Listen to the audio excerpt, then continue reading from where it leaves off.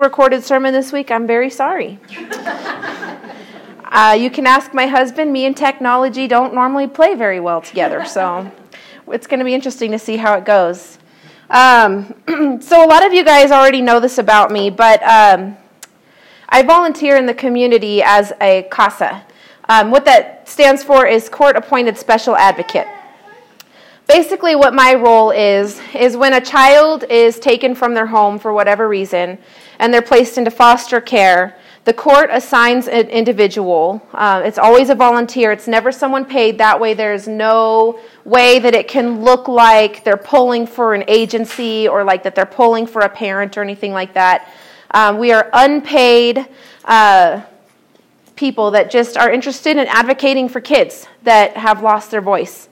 And basically what we do is we go before the judge whenever they have court. We check up on them, make sure that they're doing okay, make sure that their needs are being met. We talk with their parents, and we make sure that their parents are doing what they're supposed to do for the court and staying on track that way.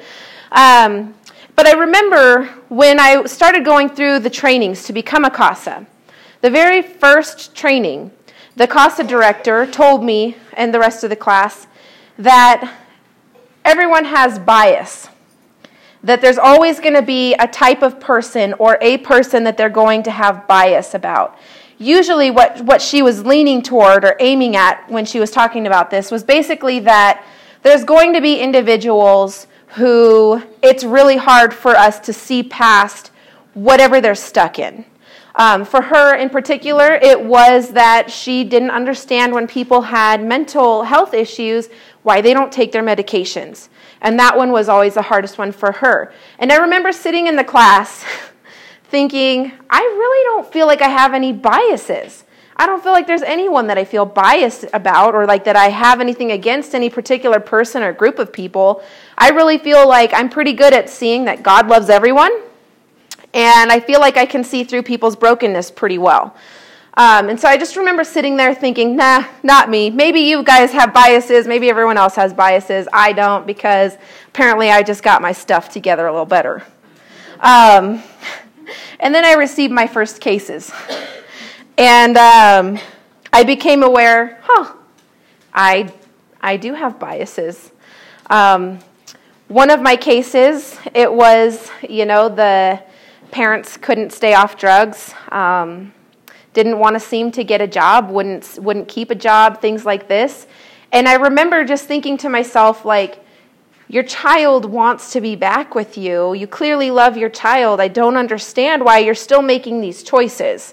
And then there was another one where it was like their dad was constantly out of the picture. They were just never coming around. And again, choosing drugs or different things over their child. And it was just one of those where I honestly found it really hard for me to say that I love those people.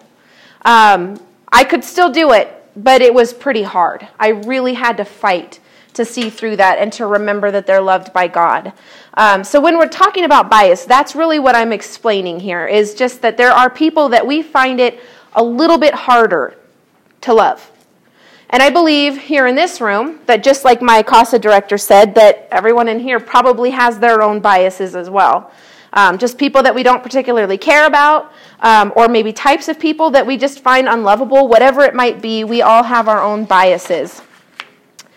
And all of us, or if you're like me sitting here thinking that you don't have any, I really hope that's true.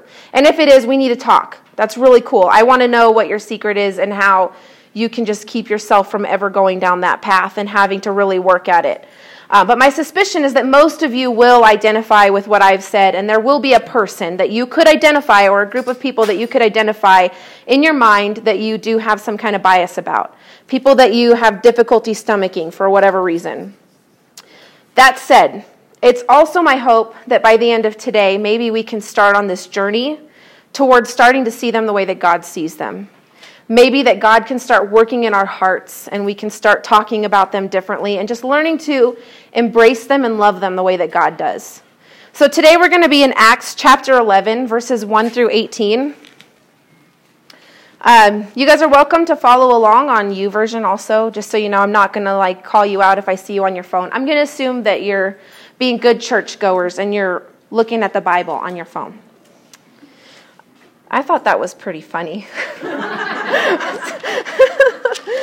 It's always the weirdest thing when you think people are going to laugh and then they don't, and it's just kind of awkward.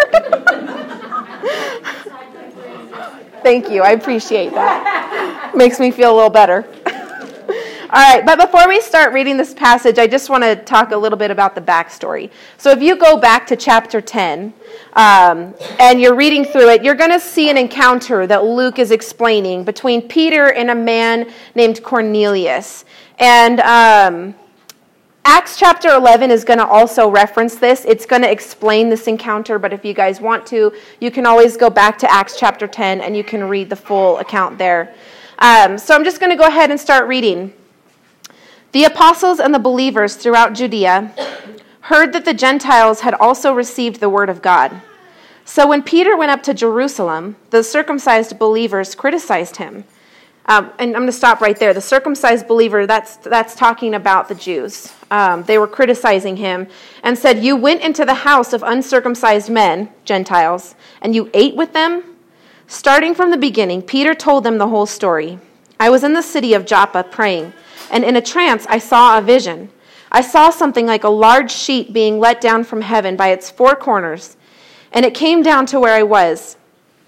I looked into it and saw four-footed animals of the earth, wild beasts, reptiles, and birds.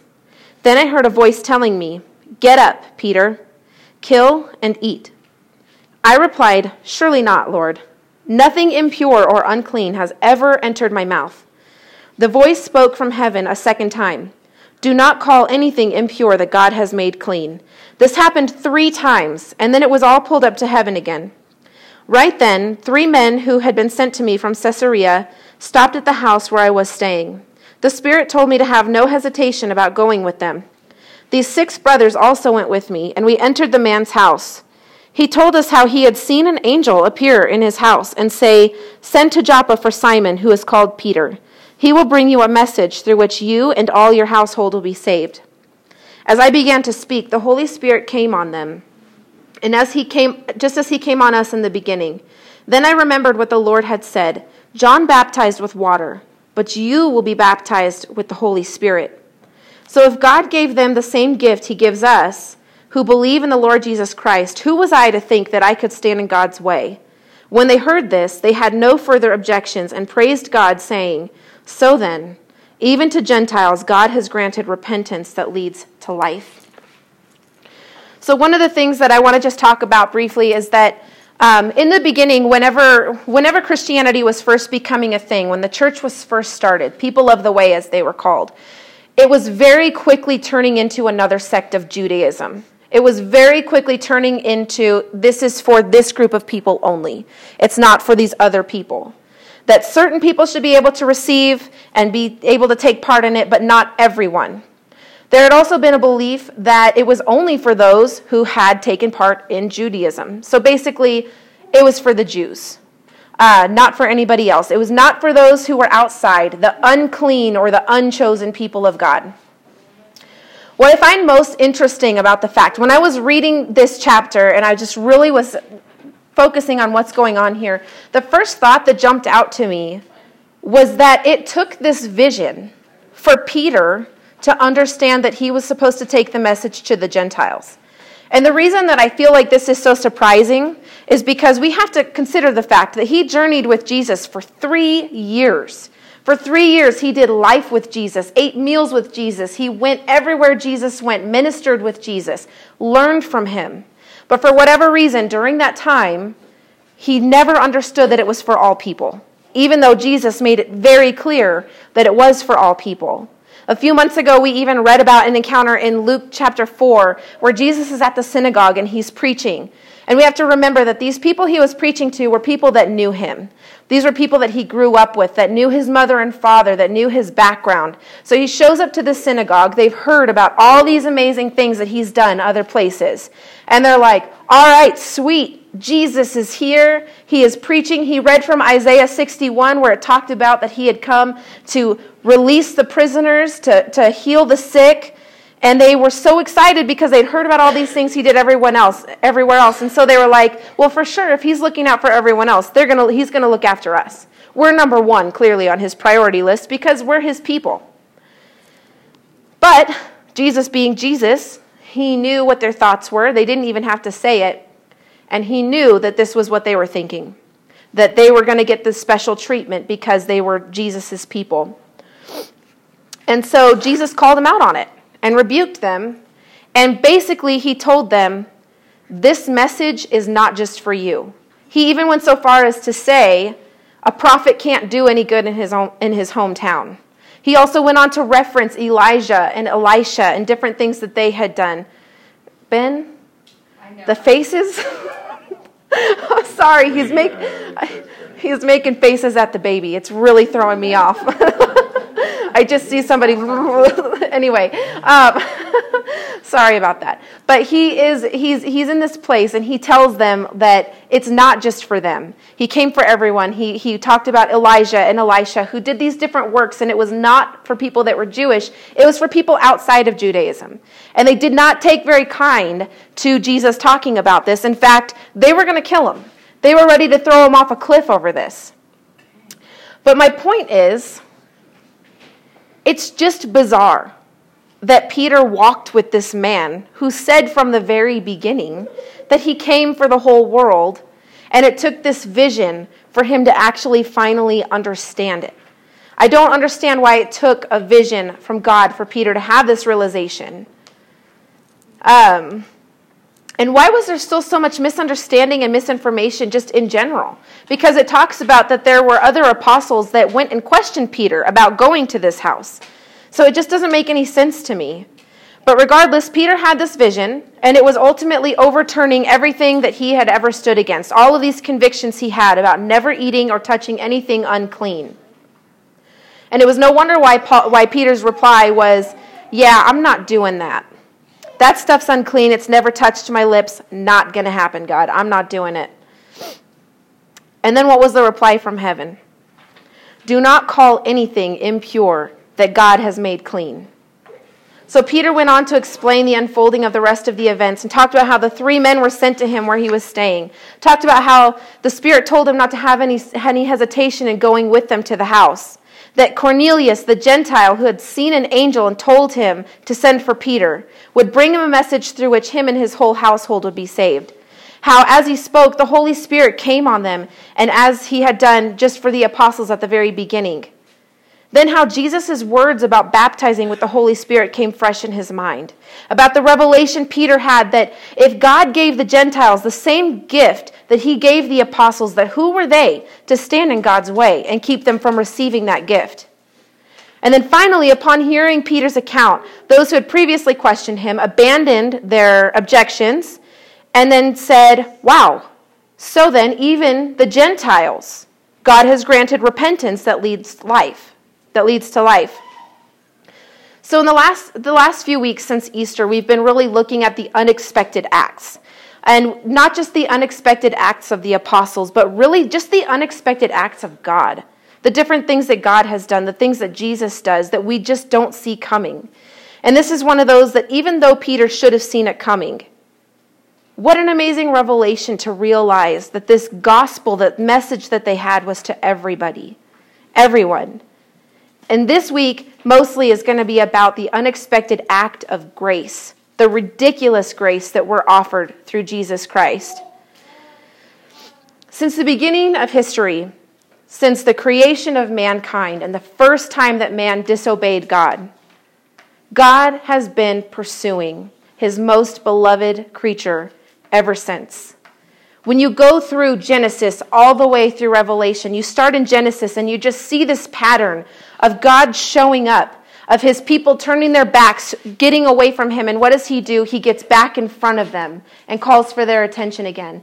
This pattern is repeated over and over and over again. He pursues, people reject, he pursues, they reject. He never stops showing up. This is the demonstration of love that we have of our God. Every page of our Bible is drenched in love. Sometimes it doesn't look like it. Sometimes it looks a little bit scary. But when you read the message and you really read what's going on, you just see this overarching love that our Father has for us. How he's just been calling and how he continues to call. How when somebody surrenders their life and repents, that you are justified immediately, regardless of guilt. And we're all guilty. We're justified immediately. There is no second waiting. There's no waiting for anything else to happen. It happens immediately. At the same time, we're called regenerated beings at that moment when we've repented and we believe. We are regenerated. We are new creations in Christ. And what that means is that it doesn't matter what you did 5 minutes ago. It doesn't matter what you did 30 seconds ago. What matters is your new life in Christ. He calls you a new creation, redeemed, set apart, made for His glory to do His work on earth. So going back to the text today, I love that in verse 18, the phrasing that they used when they accepted what Peter told them, that even to the Gentiles, God has granted repentance that leads to life. Christ did not come for some, but for all. He came for those who already feared God, who were already walking in the way, just as much as He came for those who rejected God over and over again, or those who continue to reject God. Those are also the people that He came for just as much. Those who live life according to their whims and desires, those who we would dare to say do evil and call it good. He died for all and He paid the price for all. How dare we call anything that God has created, anything that God has made clean, how dare we call it impure and decide who's worthy and who's not? So my question to you guys is this today, is really search inside yourselves and think about, what biases do you have? What group of people is it? Or maybe it's an individual person who's done something to you. Whatever it might be, who is it that you have a bias against? Is it one person in particular? Is it a group of people?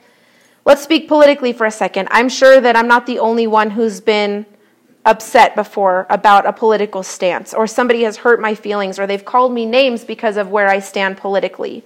Or possibly maybe I've been that person who calls other people names because of where they stand politically. There are a lot of different ways that we can be biased against people. Politics is certainly not the only one. And I'm not saying this in a judgmental way either. I want to say this just because I'm just trying to get you guys to think about what it might be, what biases that you might have against other people. Admittedly, there will always be a level of bias that exists in us that's going to have to be chipped away little by little until it's gone. And the bias is going to be different for all of us, but it's there in some way. So then how do we fix the issue of bias? How do we fix this issue, just like what's taking place in this book, where they're like, you went and ate in the house of an uncircumcised man? How do we fix that? Well, one of the things that I believe we have to change first, we have to pray. We have to pray for that individual or that group of people, whoever it is. We have to pray. We have to take it to God earnestly, intercede for them. The other thing that we have to do is we have to control our thoughts. Jesus told the Pharisees that from out of your heart, your mouth speaks. Our mouth doesn't just go off and say things we don't believe. It starts right here in our thoughts. We have to take our thoughts and hold them obedient to Christ. When we have thoughts that are unloving, or we think about anybody or a group of people in a way that is not the way that God would think about them, we have to stop. We have to change it and start thinking of them the way that God would. And pray. Ask God to help you do that, because it's not easy. It is going to take a change of heart, truly. And it's going to take some work. So we want to pray for people by name. The other thing is that we want to replace that recording that we've had playing in our minds about this person or this group of people. And we can replace them with the words of Peter in 2 Peter 3:9. The Lord is not slow in keeping His promise, as some understand slowness. Instead, He is patient with you, not wanting anyone to perish, but everyone to come to repentance. When we change our train of thought, when we have a thought about how unloving somebody is, how much we don't like them, how much they're less than us for whatever reason, when we hang on to those words, Christ came not wanting anyone to perish, but everyone to come to repentance. And he is patient. And with the words spoken to Peter in the account that we just read about, don't call anything impure that God has made clean. So when you have those thoughts, stopping yourself and just saying, whoa, I don't have the right to talk about God's creation that way. We don't exist to determine who's worthy of saving or who's worthy of being shown and told about the greatness and grace of Jesus. Once we've changed the way that we think about this person or this group of people, we have to move on to the fourth step, and what that is to change how we talk about this person. Sometimes that can be really challenging too.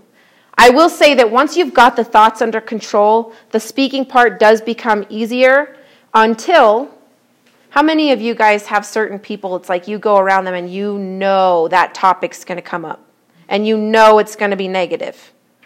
I have a person in my life, no names mentioned, who that's one of the ways I can get them to talk, is if I mention something they don't like, and it's just real quick. And so one of the things I've had to learn over the years is I can't speak about it. I can't bring it up. I have to stay quiet, which isn't always easy to do, but that's something that we have to do out of respect for that person, out of the love that God has for them, that when you catch yourself about to, that you just remember that they are loved by God, and that we replace all those things with that only. So I know I already told you guys this, but this week with the burglary that happened at the church, this wasn't originally where I was going to go, but I just got to tell you, this guy's been on my heart a lot. The person that did this, and how do we take the message of grace and redemption to this individual? What would it look like if when he gets out of jail in a year or a couple of years or whatever might have you, and he walks in through our door, if we just accept him with open arms, with the love of Christ? So we're going to be doing connecting time here in just a minute. The band's going to go ahead and come back up here. One of the things I really want to encourage you guys as we move into this connecting time is to think about that person or that group of people, whoever it might be, that you tend to feel a little bit of a bias toward. If you can't think of anyone, that's okay. I want you to think about this man that broke into our building and took our stuff. Not because I want him to be punished. I don't want us to sit around and think negative things about him. What I do want to think about is the way that God would love to embrace him. What I want to think about is, I have this vision in my mind. We all know the story of the prodigal son. When the son comes running home, the dad hikes up his knees and he just takes off running. And I fully believe in my heart, that's what it looks like. That's all God wants with every single one of us. It doesn't matter what they look like, what they've done. He wants all of us equally. So if you would like to during this time, I just think it would be awesome if we intercede for this man and just pray for him. Pray that maybe while he's in jail, he could have an amazing encounter with Christ that could fully change his life. I don't know what that looks like. God does. But I know it can happen. And I think it starts with prayer. Actually, I know it does. And that goes for whoever it might be, that we just pray, that we intercede for them right now. So in addition to that, we do have different stations for connecting time. Back there we have a cross that you can just go and you can write something down and nail it to the cross, just signifying it that you're surrendering it to Christ. Whatever it might be. Sometimes that looks like an addiction maybe that you need to give up. Sometimes it looks like a pride thing that you need to give up. Whatever it might be, an illness in the family, something that is hindering you from being able to draw closer to God, or something that is just really upsetting in your life, that you would just take it and nail it to the cross. But the hard part is going to be walking out these church doors, truly leaving it at the feet of Jesus, leaving it in his hands. Back there we have candles that you can light. There's nothing magical about lighting candles, but there is just something powerful and special about the way that the light just penetrates the darkness. And that's why we have that station. Over here we have an area where you can just give of your tithes and offering. We do that during this part of our service because we believe it's an act of worship. We believe it's something we do very intentionally, that we get up and that we give, and it's uncomfortable. I don't know if you guys have noticed, though, but God doesn't generally call us to the things that are comfortable. He usually calls us to the things that are very uncomfortable. Over there, we have different cards. We've been talking about them several weeks now, but we've got students that are going to be going to a conference in July. If you guys want to write down a prayer, we don't have names necessarily. You don't need to write your names, but just write a prayer for a student. There's going to be a prayer wall where they're going to be displayed, and every student can walk by and just see how they've been prayed for before this conference and during this conference. Finally, we also have communion. And if you guys want to take communion, it'll be up here. What I want to say is, as we're taking communion, as we're remembering Christ, thinking again on this, don't call anything impure that God has made clean. And it was made clean by the sacrifice of Jesus, by the blood of Jesus. So as you guys take your communion this morning, if you would just take the time to think about that, remember that it was grace alone that saved you, that still saves you, that's going to save others.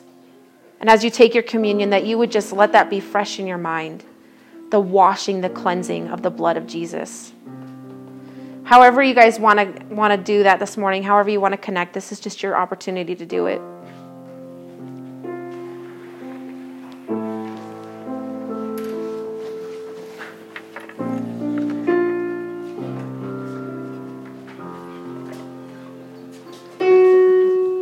Body of Christ broken for you, blood of Christ spilled for you.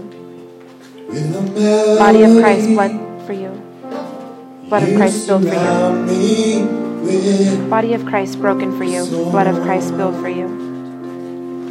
Body of Christ broken for you, blood of Christ spilled for you. Body of Christ broken for you, blood of Christ spilled for you. Body of Christ broken for you, the blood of Christ spilled for you. Body of Christ broken for you, the blood of Christ spilled for you. Body of Christ broken for you, the blood of Christ spilled for you. Body of Christ broken for you, the blood of Christ spilled for you. Body of Christ broken for you, the blood of Christ spilled for you. Body of Christ broken for you, the blood of Christ spilled for you. From my mother's womb, you've chosen me. Body of Christ broken for you, blood of Christ spilled for you. Body of Christ broken for you, blood of Christ spilled for you. Body of Christ broken for you, blood of Christ spilled for you. Body of Christ broken for you, blood of Christ spilled for you. I'm no longer body of Christ broken for you, blood of Christ spilled for you. Body of Christ broken for you, blood of Christ spilled for you.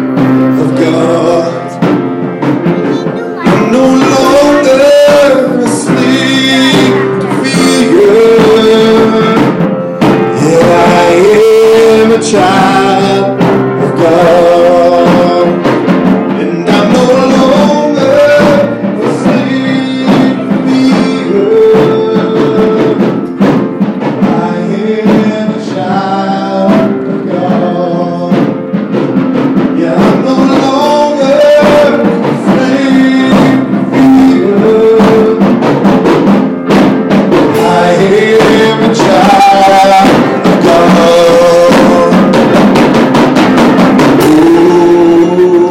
Body of Christ broken for you, Christ spilled for you. Body of Christ broken for you, blood of Christ spilled for you. And Body of I Christ broken for you. surrounded Blood of Christ spilled for you. by the arms of the Father, and I am surrounded by songs of deliverance. We've been liberated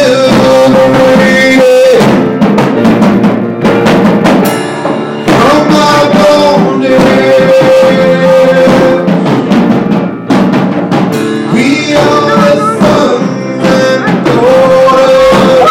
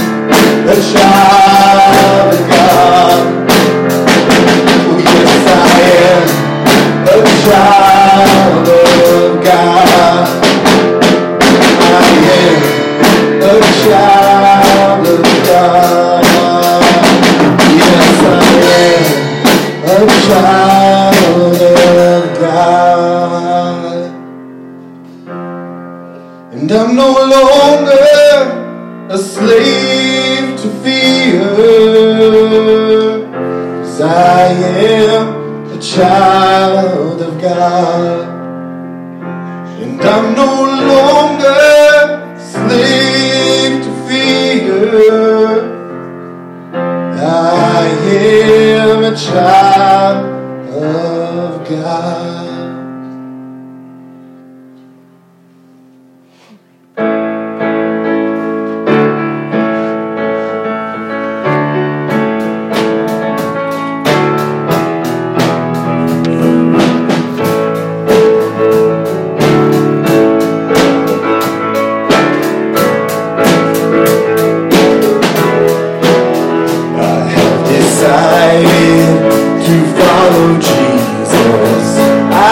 Decided to follow Jesus.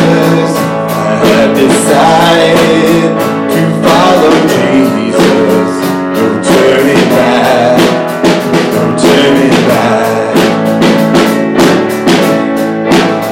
Though none go with me, still I will follow.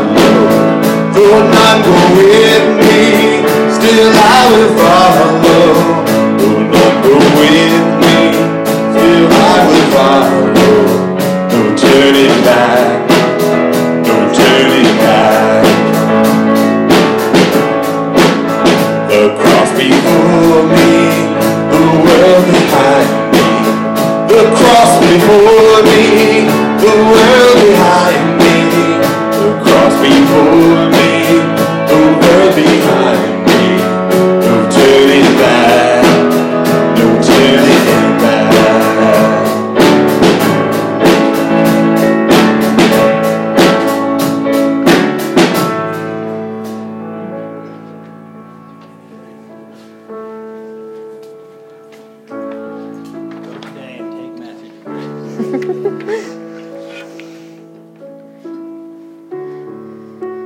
So I want to leave you with this, is that can you imagine what it would look like if we were the church to everyone, even to those we find it difficult to love, even to those that we feel like that grace thing, I don't know, they might be too far gone. As you guys go this week, I just ask that you make a commitment to pray, that you'd pray that when that person comes to mind or those people, that you would just pray that God would take control of their lives. That you would pray that God would give you His heart, His mind, His love for those people. That you guys would make a commitment to just change the way that you think about them when they come to mind and how you speak about them. That you guys would go today and just take the message of grace with you wherever you go. I hope you guys have a great week. And while you're praying, I just ask you also pray for our students that are going down to San Diego this week. We leave Thursday right after school. It's a good long drive. We're going to be in a 12-passenger van, and there's 12 people. So it's going to be packed very full. It's going to be great. But just while you're praying, just pray for protection as we're driving. Pray for the students. This is a really neat opportunity for them, a great way for them to encounter Jesus, some of them for the first time. This will be, in fact, I know of at least one student, this will be the first time he's ever been exposed to any type of church, anything. So this is going to be really cool, and just be praying for them while you guys go. I hope you guys have a wonderful week.